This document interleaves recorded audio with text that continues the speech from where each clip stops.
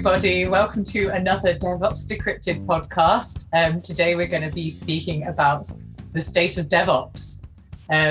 Today we've got myself, Romy Greenfield, my colleague Jobin Kuravilla, and Lisa Schaefer as well. Sadly, Matt can't be with us today. Hello. Hello, everyone. Cool. So let's get on to it. We've released a State of Atlassian report, and we've got some key takeaways from that. But let's start with speaking about the state of DevOps. Has anyone got any input on that?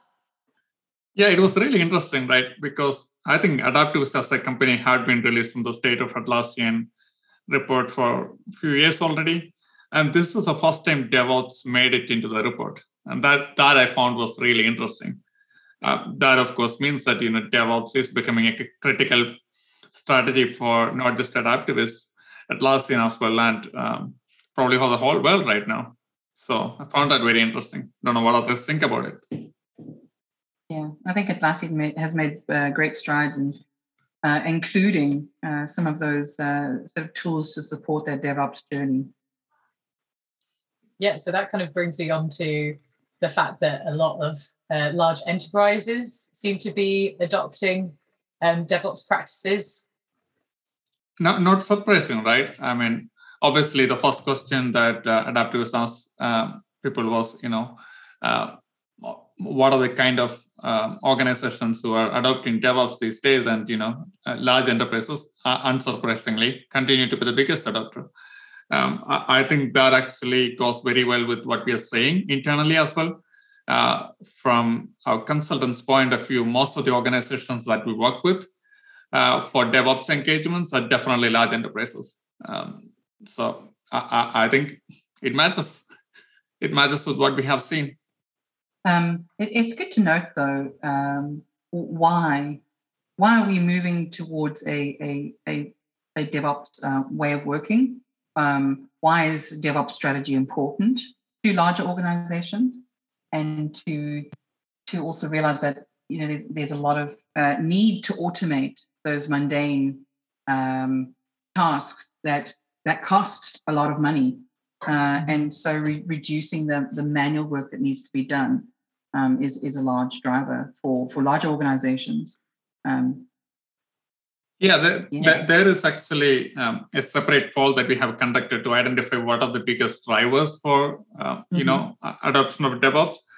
That then shows us why large enterprises are adopting it more. But I think we had this conversation last time when Matt was here talking about is it easier to adopt DevOps in a startup versus large enterprises, and we all agreed that it's actually harder to adopt DevOps in a larger enterprise.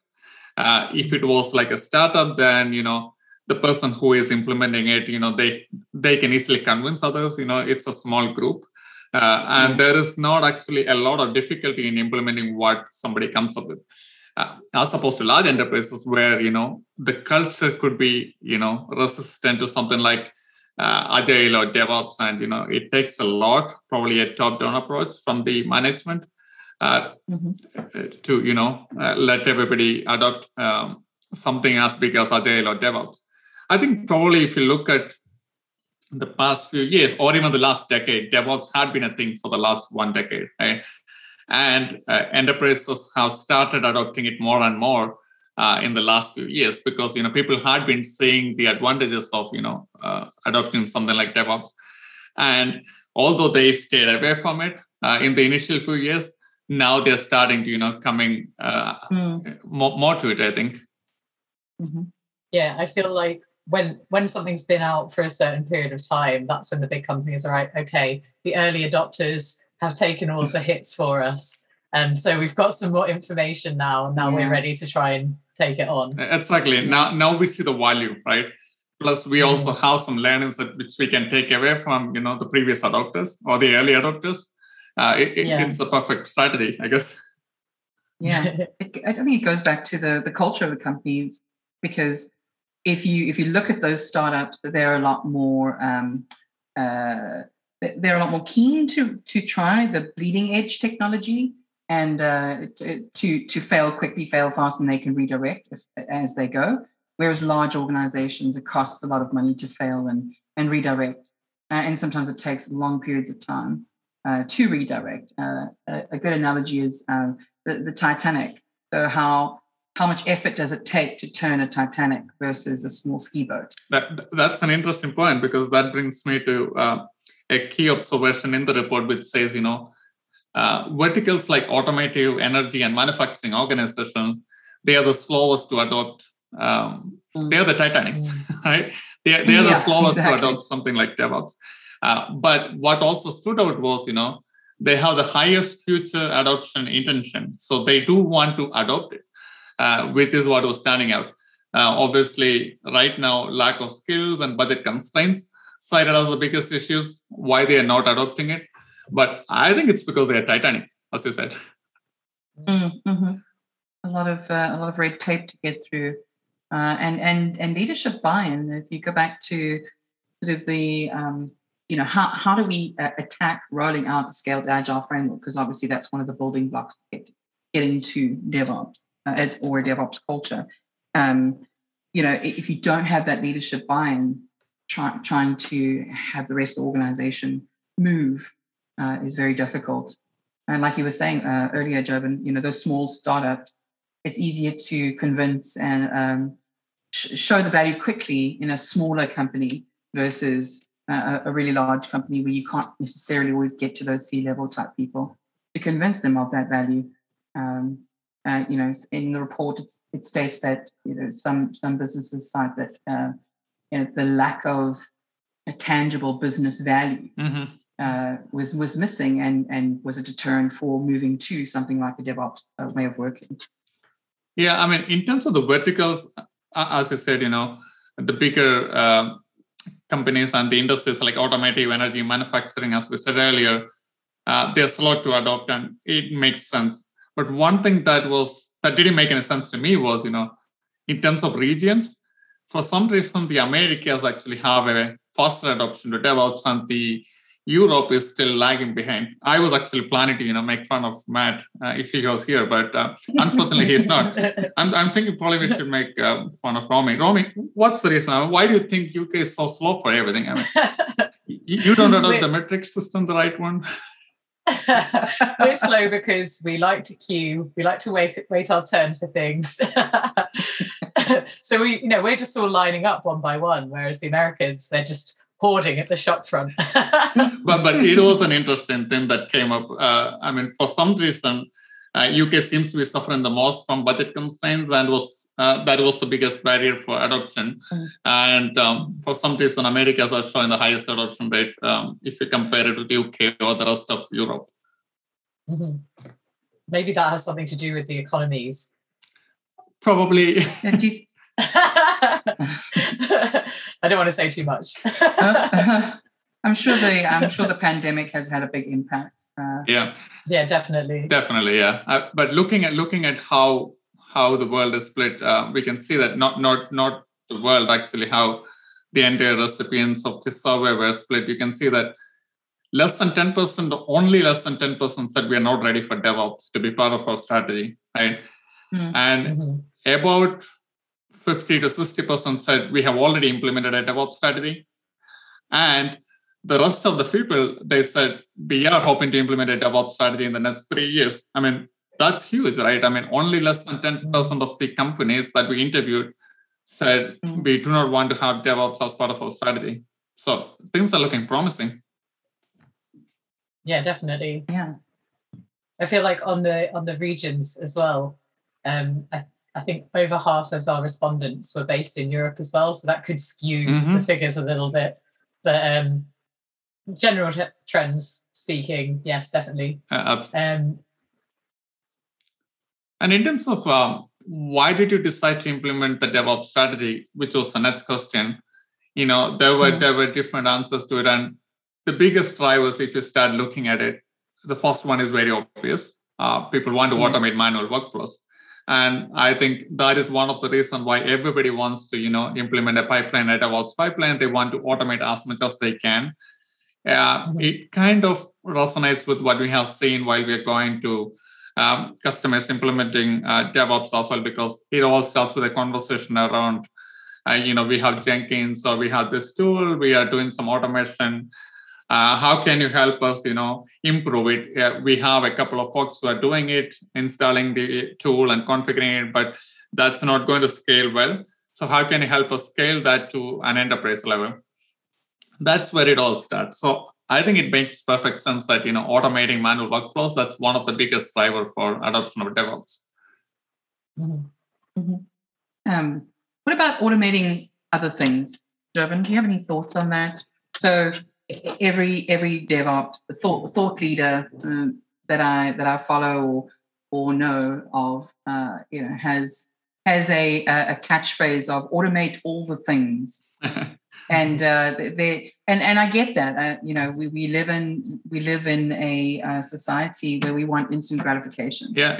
And that definitely flows over into the DevOps realm, where we want to automate all the things. Yes, we do. So what else can we automate outside of the manual workflows? I mean, if you think about the past, people were thinking about DevOps as CI and CD, right? Continuous integration, continuous deployment. And most of the 50% that we earlier talked about who have already adopted DevOps, I am pretty sure they already have some kind of pipelines for CI and CD already within their organization. And that's why they think we already have adopted DevOps as a strategy, right? Now, if you look at the many of the trends in 2021, for example, you will see that infrastructure as code, automating your infrastructure, that's fast becoming one of the emerging trends of DevOps. Which was not the case earlier. People only worried about, deployment of the application. Now we are moving ahead and, going to IAC, infrastructure as code, and then automating all the infrastructure that we can, which includes, probably creating separate environments for, the branches that you're working on, right? Ephemeral environments which live only for a short period of time, which can then be taken down after testing in that particular environment is done. So all of that is right now happening. So automating not just the application deployment, but your infrastructure, how you feed it back to the developers using maybe ChatOps by sending messages into Slack. So many different ways that we are doing automation. And I believe those emerging trends like ChatOps, DataOps, AIOps, whatever you want to call it, all things ops. Actually, we made it into the report as well, because those are some of the things that we expect to see in the coming years in the State of Atlassian report or DevOps trends. So automate as much as you can, right? But it all starts with baby steps, as we said in our previous call, right? So start by automating the manual workflows, which is what is still the biggest driver. Mm-hmm. The other thing is the second one. I'm just looking at the report right now. The second one is the faster development cycles, which is again interesting because it then speaks to Agile as well, right? Because if you look at the development community, we already figured that shorter cycles, small iterations, 2-week sprints, that actually gives us more value compared to a 2-month sprint or 2 months waiting 2 months to take the product into in front of the customer. If you think really about it, you can do all development you want and you can iterate on 2 weeks, but unless it makes it into production, you're still lagging behind. So how can you have faster development as well as release cycles? That's where DevOps come in. So that is the second most driver for DevOps adoption. And I almost feel like it shouldn't be, having a sprint or shorter sprints to develop faster. It almost should be, we want to provide business value faster. Absolutely, yeah. And that is why there is another emerging trend here, value stream mapping, right? Or value stream management. So you're basically identifying the value first. What is actually giving value to the customer? And then you want to limit the wastage. So if you take a look at any pipeline, you can see that certain stages, there is wastage. Wastage in terms of time, waiting for an approval, a lot of different things, which doesn't directly add value to the customer. So you have to first identify that value and then do a value stream mapping and then, reduce wastage by figuring out, how we can cut short those cycles and produce only what is essentially needed for the next downstream stage, right?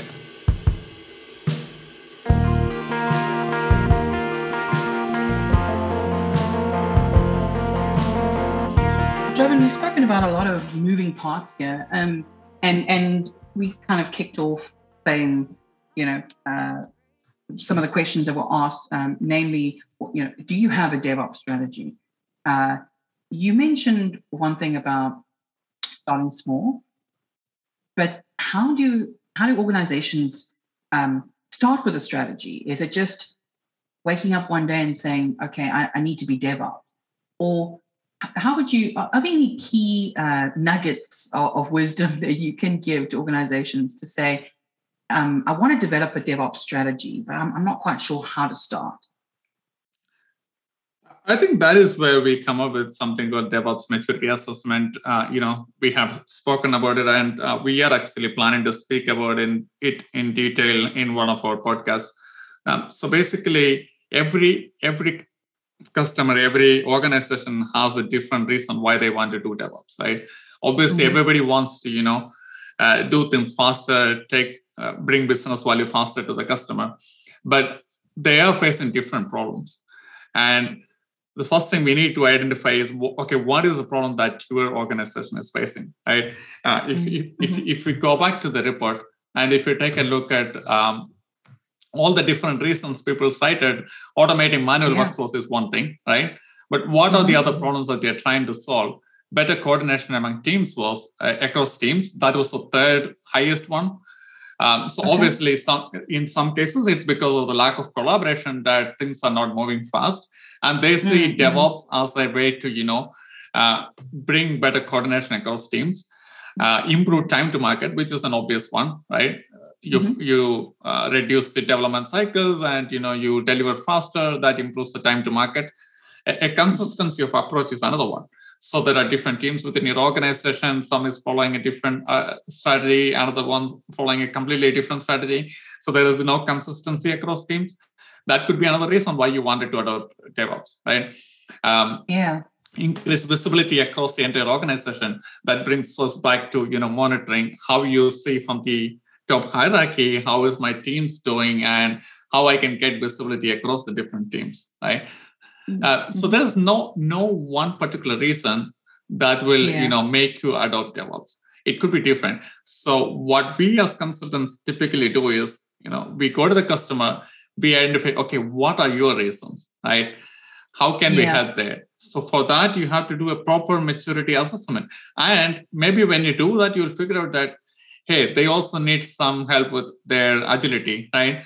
Maybe they need to scale their agile performance organization. So we might have to do some agile mentoring workshops, right? That probably is going to be the first thing that we do there.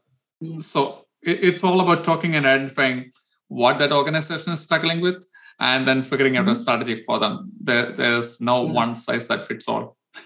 Yeah. Thanks, Jovan. That's great input. I find it very interesting that improved time to market wasn't a higher percentage. You just reached just over 50% versus the automate manual workflows at around just over 80% of the reason why organizations want to implement DevOps strategy. I think it goes back to, where are you seeing the most value, right? If you think really about it, you probably will see a lot of value as soon as you reduce the manual workflows. Because most of the time, wastage happens when you're waiting for one person to approve your workflow. Like, for example, you're developing every 2 weeks, you're packaging it properly, you have a continuous integration build, which does, build, test, and then package it. It gets deployed into development environment. It gets deployed into integration environment. That is all happening really fast.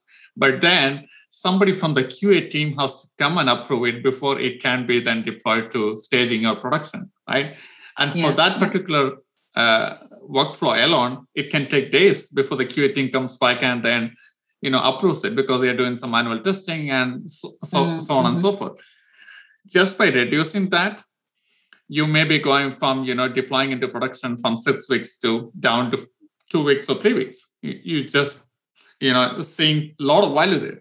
So that is probably the reason why a lot of people, give that as the very first reason why they want to adopt DevOps. So we talked a little bit about the biggest barriers to adoption. but there's quite a few in there. And in the report, it says about 23% of respondents cited a lack of tangible business benefits as a barrier for DevOps adoption. So do you guys want to discuss a little bit more about why people might not be adopting it? Yeah, I think we were discussing more about why people want to adopt, right? Speaking about why people do not want to adopt, there's quite a lot of different reasons. Lack of tangible business benefits, that's an interesting one, because I find it hard to believe that people cannot see the value in DevOps adoption. That's probably a case where we have to educate people, right? There is a lot of tangible benefits for DevOps adoption. We talked about it quite a bit in our last few podcasts. So I find it interesting that it even made to the list, right? But what is even more interesting is the very first one, lack of automation capabilities, right? That is the highest reason why people couldn't adopt DevOps. And it's a catch-22, isn't it? Because we are trying to automate, and the lack of automation is preventing them from, adopting DevOps. That I found very interesting. So I guess, it again goes back to having somebody with the right skills, having somebody from Adapters, I would say. But yeah, somebody with the right skills to, help them with starting with that automation. And then obviously once you have that automation going on, they can see the value in what it is bringing to the organization, and they will probably go from there. One of the things that, just to add to that, Jobin, one of the things that I've seen in large organizations is, to automate is easy when you have greenfields development. Correct. But when you have legacy systems, it takes a lot of time and money to go back and automate a legacy system. And what you'll probably find is that maybe the reason for that answer is that there are already many legacy systems in large organizations, bespoke systems, financial services companies, large banks will build their own legacy systems or build their own systems, but now they've become legacy and they can't just throw them away. They have to rebuild platforms. And so, taking the time to stop, redirect the development effort back to going to rebuild all of that is just a money pit. And so a lot of organizations are fearful of adopting this DevOps when they don't have the ability to automate, because they've got these, older systems that they have to still look after and test and release product updates. That is an interesting one, isn't it? Because a lot of the times, as you rightly mentioned, people think when they think of DevOps, they think that you can do that only if everything is greenfield, right? Moving to cloud, for example, moving to AWS, people think that, hey, we can move to AWS only if we completely re-architect everything. But if we look at AWS, or if you talk to the real AWS consultants, there are different ways you can move to AWS. There is lift and shift. There is re-architecting, completely re-architecting, so many different ways, right? Obviously, you do not want to be replacing your mainframe systems with serverless architecture on day one, right? That's not exactly you want to do. But all these cloud providers, for example, they're coming up with different ways to, maybe host your bigger servers in AWS, for example, on EC2 instances instead of, containerizing it on first day or, writing Lambda functions for it. So DevOps is not always about, completely re-architecting everything. And more, you would even see that there are hybrid approaches happening these days. And that's another reason why DevOps is now becoming popular. You can see increasing adoption because you're not doing DevOps for every single thing. Or maybe you're doing DevOps, but let's not confuse DevOps with one tool or one cloud vendor, right? So you are actually doing DevOps, but not specifically for one cloud vendor or one technology. You are doing hybrid approaches where some of your infrastructure might still remain on-prem and some might be in cloud. And you might have different CI/CD pipelines deploying into different places. And some of them might be converted into a microservices architecture, right? A few pieces of the application running as microservices using Docker, in Kubernetes, maybe in EKS, maybe in Google Cloud somewhere. But still, some part of the application still remain on-prem using your old mainframe code. That's still possible, right? That's how you take baby steps. So yeah. I mean that's a great point. I mean, you could potentially just automate some of the elements to at least provide that value quicker than you were in the past. Speaking about the biggest barriers, budget constraints is still one of the biggest barriers. You look at the list, you can still see that, almost 40% of the people cited budget as one of the reasons why they cannot adopt DevOps. Again, it's sort of like a catch-22 because, one of the advantages of implementing DevOps is obviously you save money at the end, right? But it is a big shift and it is a cultural shift. You have to implement tools, so you do need a budget. That could be one reason. It's mostly the biggest enterprises that are adopting DevOps because they have the money and they can set it aside for something like this. Whereas startups, they are still focusing on customer. They probably do not have the budget to do a complete overhaul of their development process unless they started a greenfield, like you were mentioning, right? New startups coming up. I am pretty sure everybody has a CI/CD pipeline designed and a DevOps strategy in mind. Most of them are probably deploying into AWS or another cloud vendor, Google Cloud, Azure, wherever it is, right? But for small companies who were already flying, probably they do not have a high priority for DevOps. They're still thinking about the customer and finding their feet. It's interesting that I was just having a look at the graph now. It's interesting that security concerns was such a low percentage when the sort of newest phrase in town is DevSecOps. Why do you think that came in so low, Jovan? Security concerns. No, being under 5%. Well, if you look at it, you're looking at the biggest barriers chart. So security concerns is not a barrier anymore.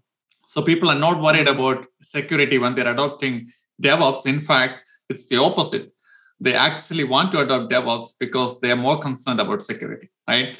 And hence the term DevSecOps. So if you take a look at DevSecOps, people are now increasingly concerned about security, whether it is deploying the cloud, whether it is implementing on-prem. You need to consider security, whether it is static analysis or dynamic analysis, checking vulnerabilities, whether it is against Docker containers, whether it is containers running in AWS, right? So that is like one of the primary focus these days. You take a look at any of the biggest breaches happened over the last few years. That's all because of lack of security implementations in the organizations. And nowadays, that is the key focus whenever we start implementing DevOps. So that is why it's still less than 5%. Security concerns is no more a barrier. Everybody want DevOps because they're more focused on security. I wanted to just ask a question. So from the Atlassian realm, cloud, obviously, SaaS platform has been a big thing for them as part of their growth strategy over the last few years. Data residency has played a huge role in stopping large organizations from moving to a SaaS platform. Are you seeing any of that in other sort of SaaS platforms in tooling at all?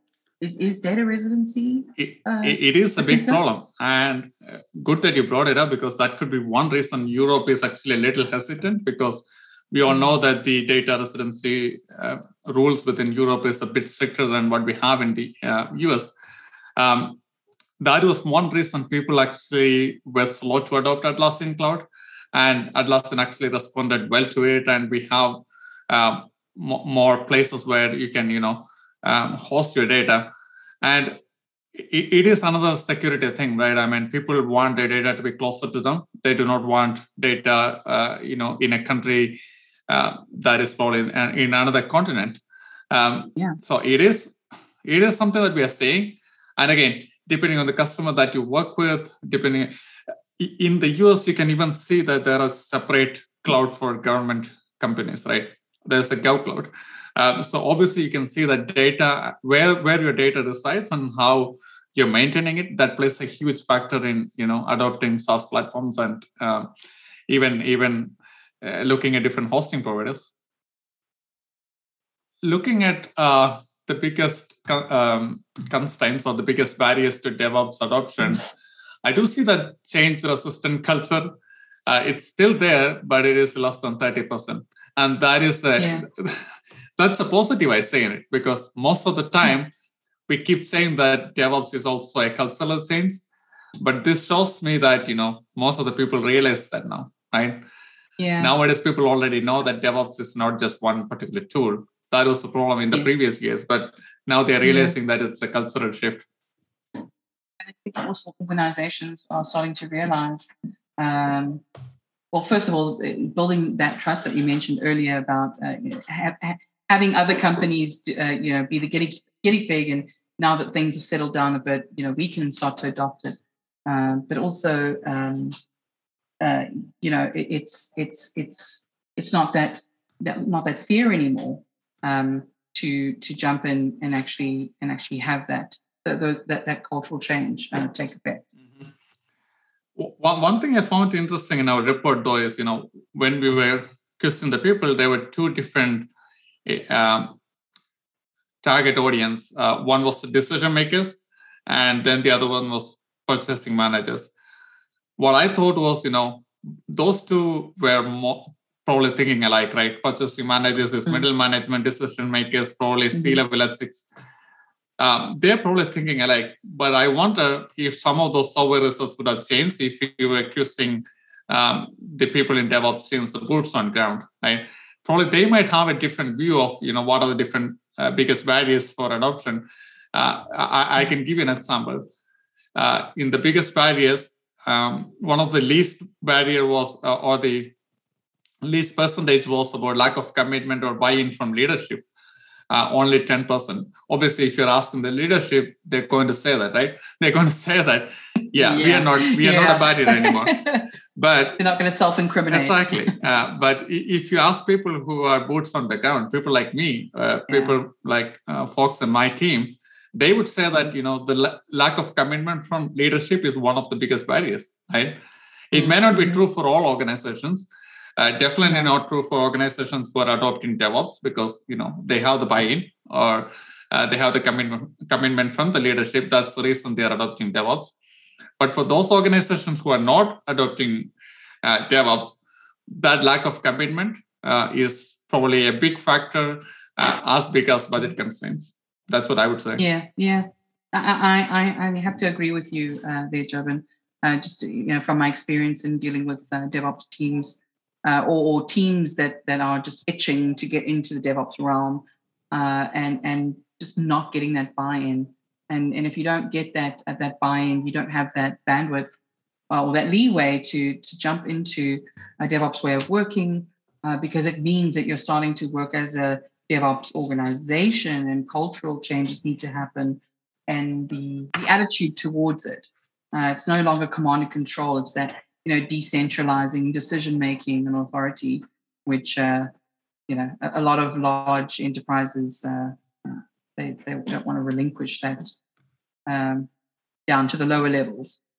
Yep, indeed. One thing I am probably interested in the NETS report, maybe, now that we have talked about what is in the current report, I would like to see what people see as the next emerging trend, right? There are a lot of emerging trends that we can speak to. Like we spoke about, serverless architecture, for example, right? We spoke about DevSecOps. So there are a lot of different emerging trends. I would like to see, that's what we think, but we are DevOps consultants. We are the people who are experts, right? I would like to see how organizations think about what are the different emerging trends. I don't know, Lisa or Romy, if you have a view on it. What exactly do you think is going to be the next big thing?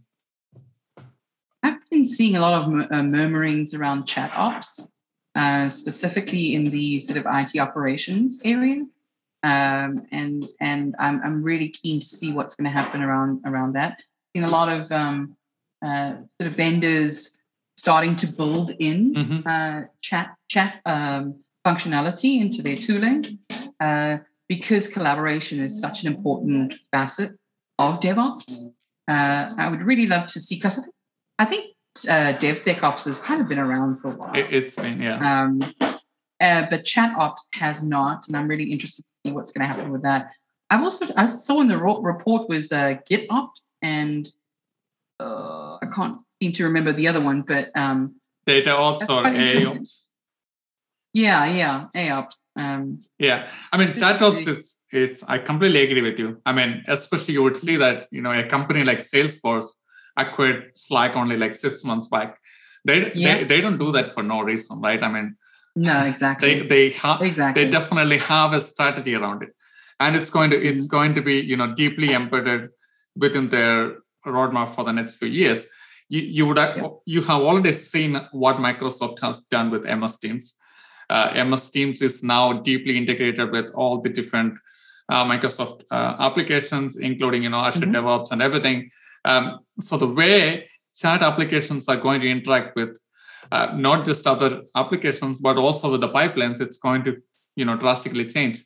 Obviously, ChatOps is going to be an important thing to look out for. And we are already making strides with our Slack partnership in terms of how we can create integrations, implement ChatOps in our pipelines, those kind of things. So we are already looking at it. We are ahead of the game, but that's going to be the game. You're right. Yep. I've also noticed other tools, like Jira. I mean, if you want to spin up incidents, etc., you can do it right from Slack. There's lots of tools out there that allow you to do those kinds of things. Lots of and right into your SDK as well. So yeah. Thank you all for listening to today's episode. That's all we've got time for. If you want to connect with us on social, you can @Adaptavist and let us know what you thought of today's show. But as for now, thank you, Jobin and Lisa, for having a good chinwag with me today. And we'll see you on the next episode. Bye. Bye. Bye.